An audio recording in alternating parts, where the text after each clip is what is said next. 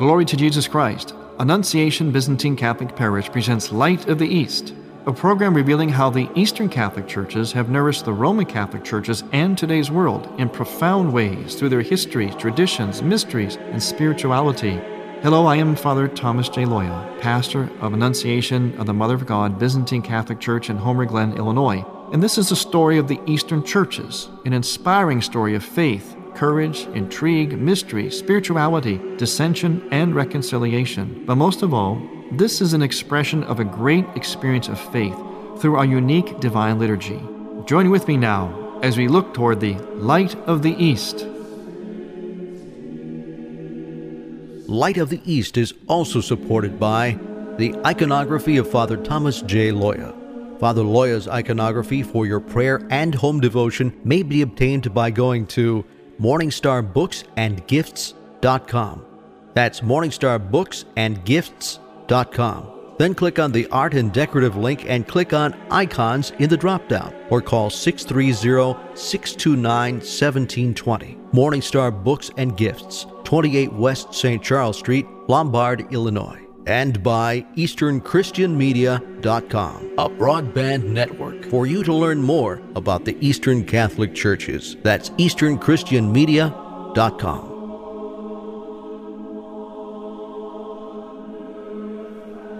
Glory to Jesus Christ. Welcome to Light of the East. I'm Father Thomas Loya, your host. And as this new year is still unfolding, I'd like to kind of get it off, or to continue to get it off to a good start. And one of the best ways is with the spirit of gratitude. So I do want to send out a thank you from all of us here at Light of the East for those of you who have listened to us so faithfully. And in particular, a couple people. As always, Charles Cook from Saginaw, Michigan, who really is one that got it all started for us years ago here at Light of the East. And also certain people like John Wagoner from Knoxville, Tennessee. John, I want to thank you for being such a faithful fan here of Light of the East. And all of you, especially out in the West Coast, and all of you in the Canton, Akron, Cleveland area listening on Living Bread Radio. I want to say thank you and hello to all of you. All of you in my hometown area of Cleveland, Ohio, although I now have been a resident of Chicago area for a number of years now. Cleveland, of course, was and is my original home, my kind of like a first love, as it were. So hello to all of you, and thank you to all of you, especially for your prayerful support and also for listening, just tuning in to us and passing the word. We appreciate your responses, your emails, your messages to us, which are always positive, or they may be suggestive or instructional, which is always great as well. So we do love hearing from you. So please let us know. And again, thank you for listening, and hope you continue to tune in and tell a friend about it. What we do here is we promote the gifts of the Eastern churches, how the Eastern churches, especially Eastern Catholic churches, are a gift to the whole world and to the church itself. But in doing so, we also inevitably, in a complementary way, come across the gifts of the Western Church. So it's very complementary. You really can't talk about one without talking about the other, though primarily we talk about the Eastern churches here. It's kind of like talking about the human race. You can't talk about the human race by just talking about men or just talking about women. You have to talk about one in relation to the other. You may focus on one more than the other, but it's always in relation to. It's the same thing with the church. The two lungs of the church cannot be understood fully unless they are understood in this complementary way. And that's what we try to do here in Light of the East. First and foremost, as I mentioned, we focus on the riches of the Eastern Church. But in doing so, we also discover and we see ourselves in complement, in a sense, contrast to the riches of the Western Church. And speaking of the riches of the Western Church, one of the riches of being an Eastern Catholic, and some may dispute this, perhaps, but really, one of the riches of being an Eastern Catholic is that we can live this magnificent Eastern, transcendent, incarnational, integrated spirituality, this Eastern Christian liturgical, sacramental spirituality, with strong emphasis on monasticism and repentance and the resurrection and all the glories of Eastern Christianity. We can live that as Eastern Catholics and yet do so in full communion with our brethren in the Western lung of the Church, and to be aligned with the Pope of Rome. And let's face it, he's kind of the guy in the church, in the world, and in the church. It's only he, as we saw with John Paul II, only he who could assemble 5 million people together in peace and love and harmony and prayer. It really is amazing. We do pay, of course, the correct harmony and respect to our patriarchs, the Eastern, in a sense, the Eastern popes, as it were, if you want to use that term, may not be real correct, but the Eastern churches, many of them do have their own patriarchs. Some are in communion with the Pope of Rome, and some are not. And those are the ones, of course, that make up what we know as the Orthodox churches. And we pay proper homage on Light of the East to those leaders as well in the Eastern Church. But there is something rather special about the Pope of Rome. I mean, let's face it. And to be aligned with that Pope, I think, is a richness of being an Eastern Catholic. And speaking of the Holy Father, he's come out with something that, to me, is very exciting. Very exciting because I think it's going to coincide with a certain era that my particular church, I think, is moving into, a kind of an era of renewal.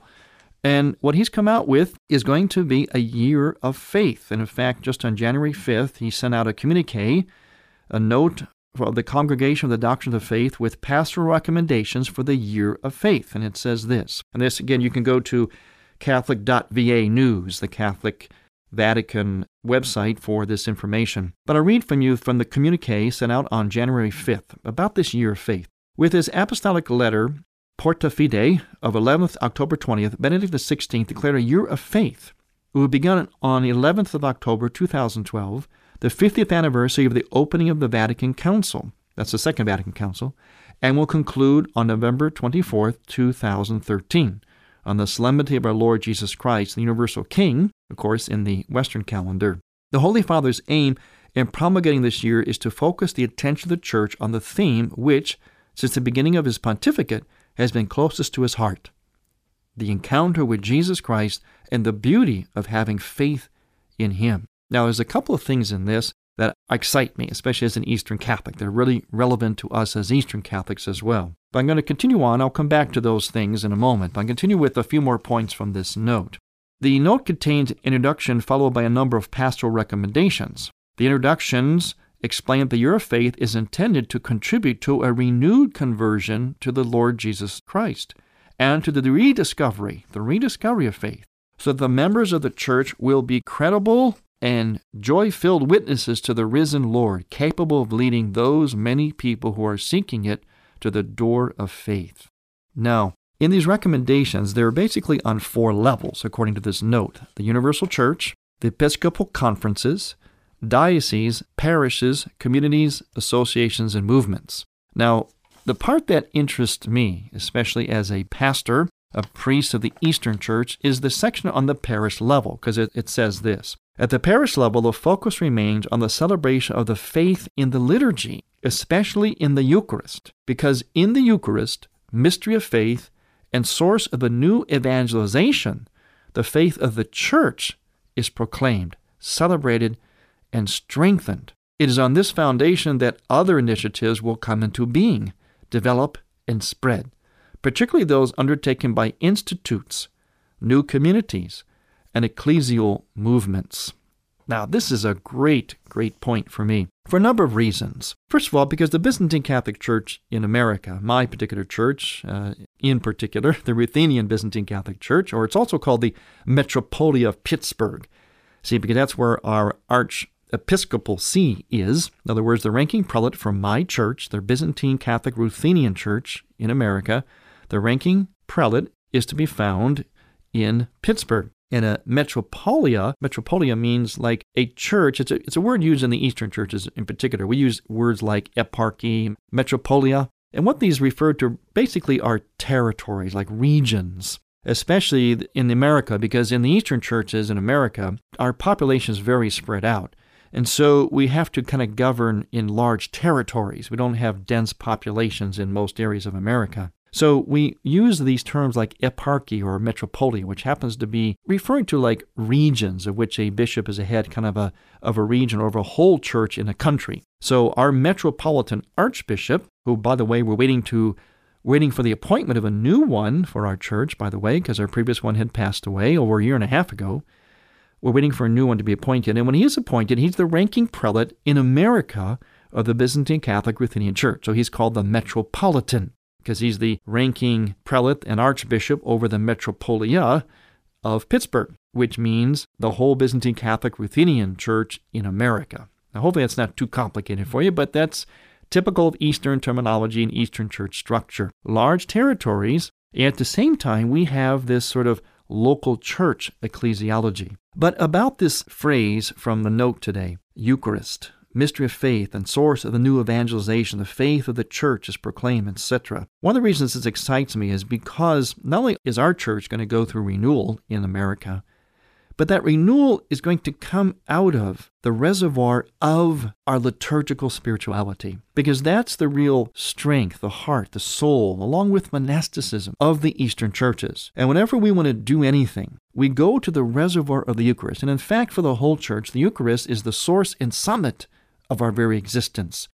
So in the communique that came out from the Pope, which is basically introducing what will be a more detailed explanation of this year of faith, the part that we're focusing on today is the part that talks about what's going to happen at the parish level. And of course, that is centered on the Eucharist, the source and summit of our existence.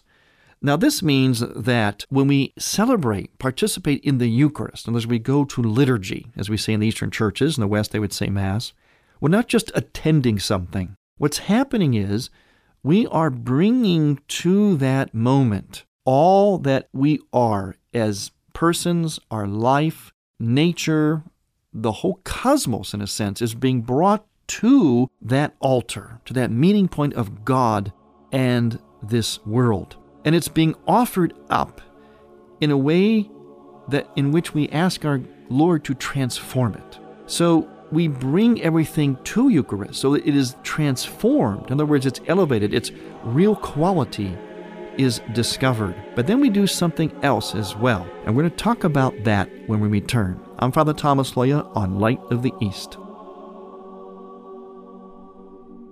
Light of the East mission is Christianity's reunion. And to tell the story of the Eastern lung of the Catholic Church, we need your support in order to keep Light of the East on the air. You can make a donation now by going to ByzantineCatholic.com. That's ByzantineCatholic.com. Click on the radio button and then donate securely using any major credit card.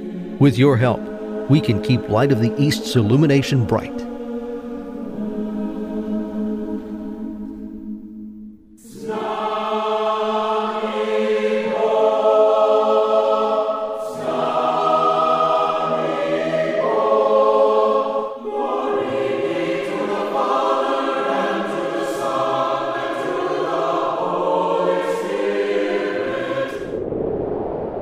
You're listening to the choirs of Annunciation Byzantine Catholic Parish under the direction of Timothy Woods in Homer Glen, Illinois. This is the music you hear on Light of the East and is sung during the sacred liturgy at Annunciation Byzantine Catholic Parish. All we ask is a donation of $15 or more, which includes shipping and handling, to Annunciation Parish for each Theosis CD. Send a check made out to Annunciation Parish at 14610 Wilcook Road, Homer Glen, Illinois, 60491. And may God grant you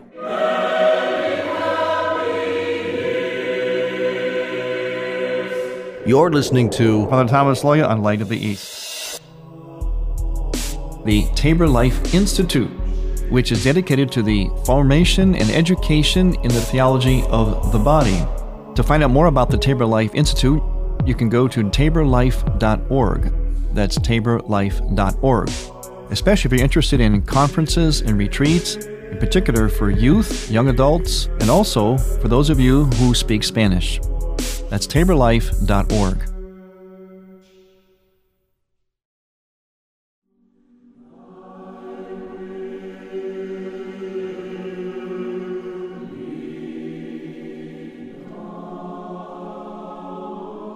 Welcome back to Light of the East. I'm Father Thomas Loya, your host. We were talking before about the one dimension of Eucharist, in other words, where it is the summit of our existence. In other words, what we bring to the Eucharist. And we're talking about this in light of the Pope's upcoming year of faith that he called for, because he mentions that one of the levels that we're going to live this year of faith out on is the parish level and focusing on the Eucharist. And that's very, very relevant to us in the Eastern churches.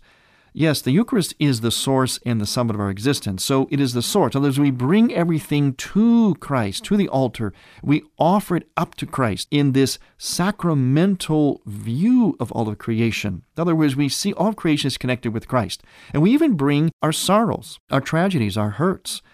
And we even bring to Eucharist the remembrance of those who have passed on. So even death itself is brought to the table, the spiritual table, as we call it in our liturgy, and it is offered up. It's transformed. It's taken into Christ, who then takes it to heaven, as it were, and transforms its meaning, sanctifies it, sacramentalizes it all. So we bring to the Eucharist that which we live.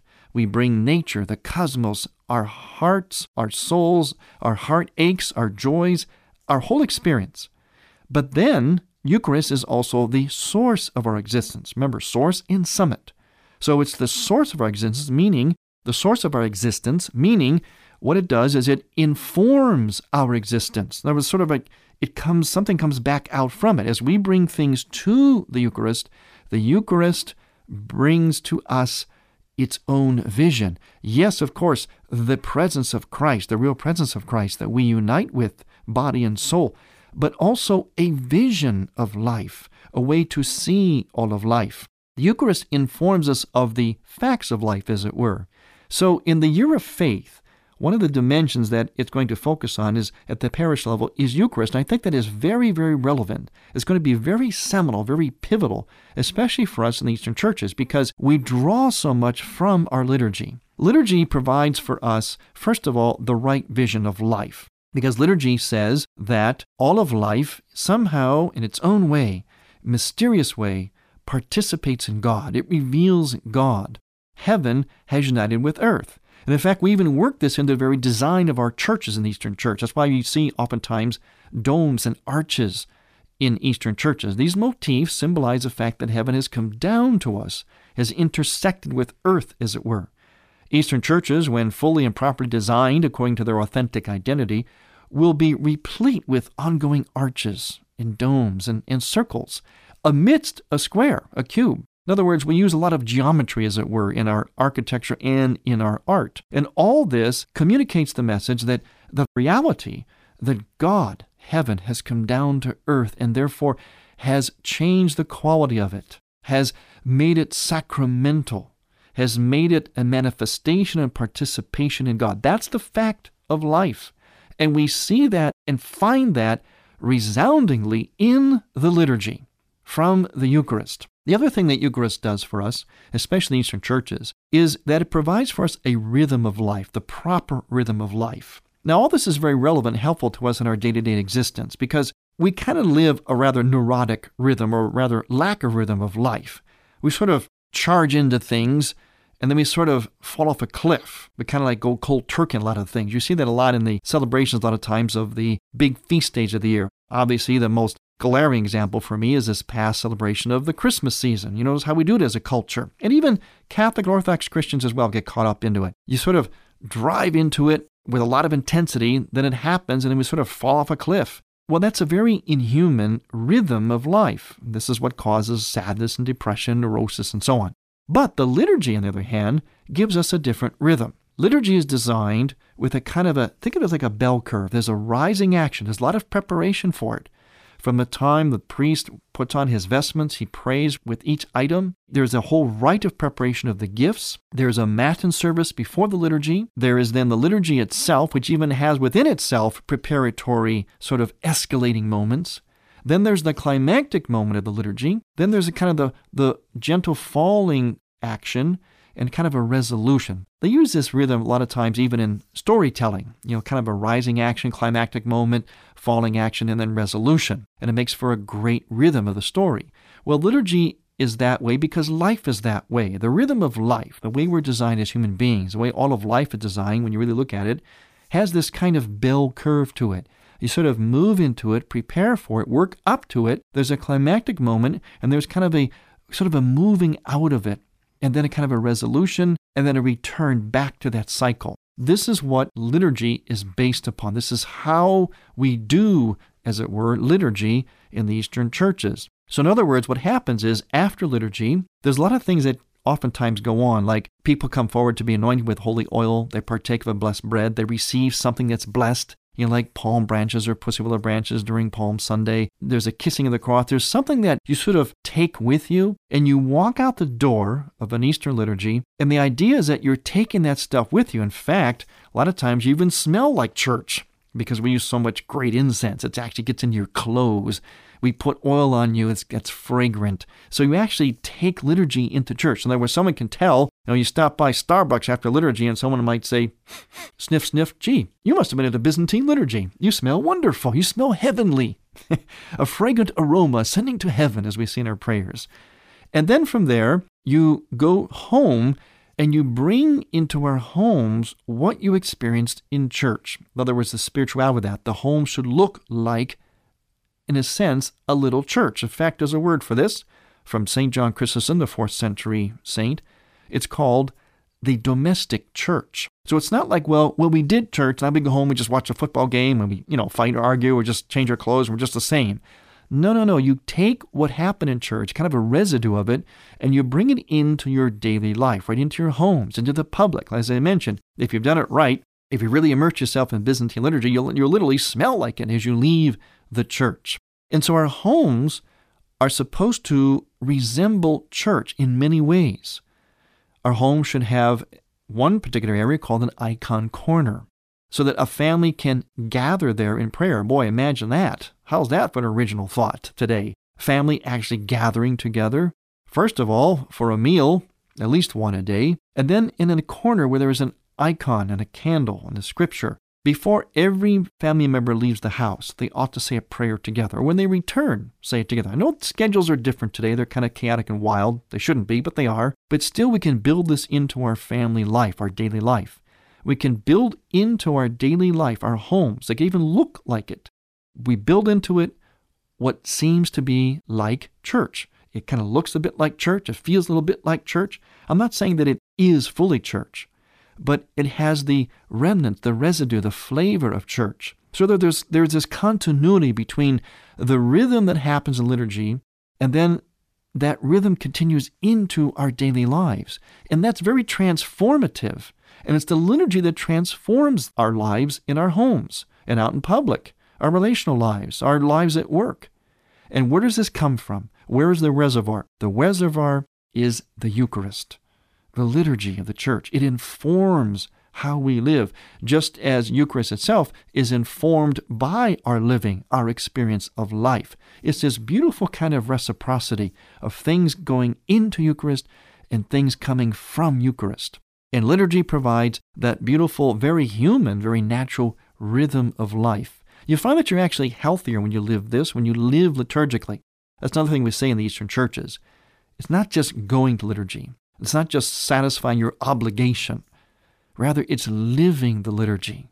So we literally take pieces of it home with us, a residue. It's very much a part of us because we're immersed in it. Now, the other thing that liturgy does and Eucharist does is it provides us with, as I mentioned, the sacramental view, which can be applied then to the human person, the correct view of the human person, that we are made in the image and likeness of God. At the same time, we have sinned.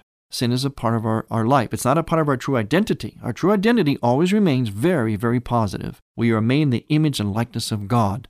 But yet, at the same time, this image has been tarnished through sin. So, all the time, we must do repentance. Our lives are a continual, ever ongoing state of repentance. At the same time, joy. Because joy comes out of repentance, because repentance brings us closer to God. It kind of cleanses us. It kind of opens us to the light of Christ. In the Eastern churches, especially in liturgy, as we say over and over again, Lord have mercy, Lord have mercy, we're continually begging for forgiveness in the liturgy, while at the same time proclaiming the greatness of God. See, it's kind of a both and. There's that mystery of the Eastern churches. As we do that, we're being very honest about ourselves as human beings. And from that honesty, we live better. We live lives that are closer to God, closer to each other, more fruitful, and lives which can then transform other people, transform a nation, transform a household, transform a neighbor, transform the world. And that's really what we're all about on this earth, is to transform it into this great sacrament, this image and likeness of God. I'm so looking forward to this year of faith. We're going to talk a whole lot more about it. And I want to thank you for listening. I'm Father Thomas Loya on Light of the East. Would you like to hear this Light of the East program again? Welcome to Light of the East. I'm Father Thomas Loya. Or hear Father Loya's companion program, A Body of Truth. Just visit the radio page at ByzantineCatholic.com. That's ByzantineCatholic.com. Or hear it again for the first time.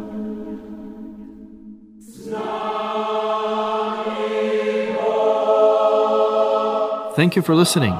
Next week, we will return to the Light of the East. To find out more about Annunciation Byzantine Catholic Parish, visit our website, ByzantineCatholic.com, where you will also find an archive of all of our programs. In order to continue this program with its mission of Christianity's reunion, we need your support with a donation. Any amount would be a blessing. Please make out a check to Light of the East Radio and send it to Light of the East, 14610 Will Cook Road, Homer Glen, Illinois, 60491. That's Light of the East, 14610 Will Cook Road, spelled WILL-COOK Road, Homer Glen, Illinois. From the Light of the East, a new dawn of unity is in sight. God bless you, go with God, and may God bless you and grant you many happy years.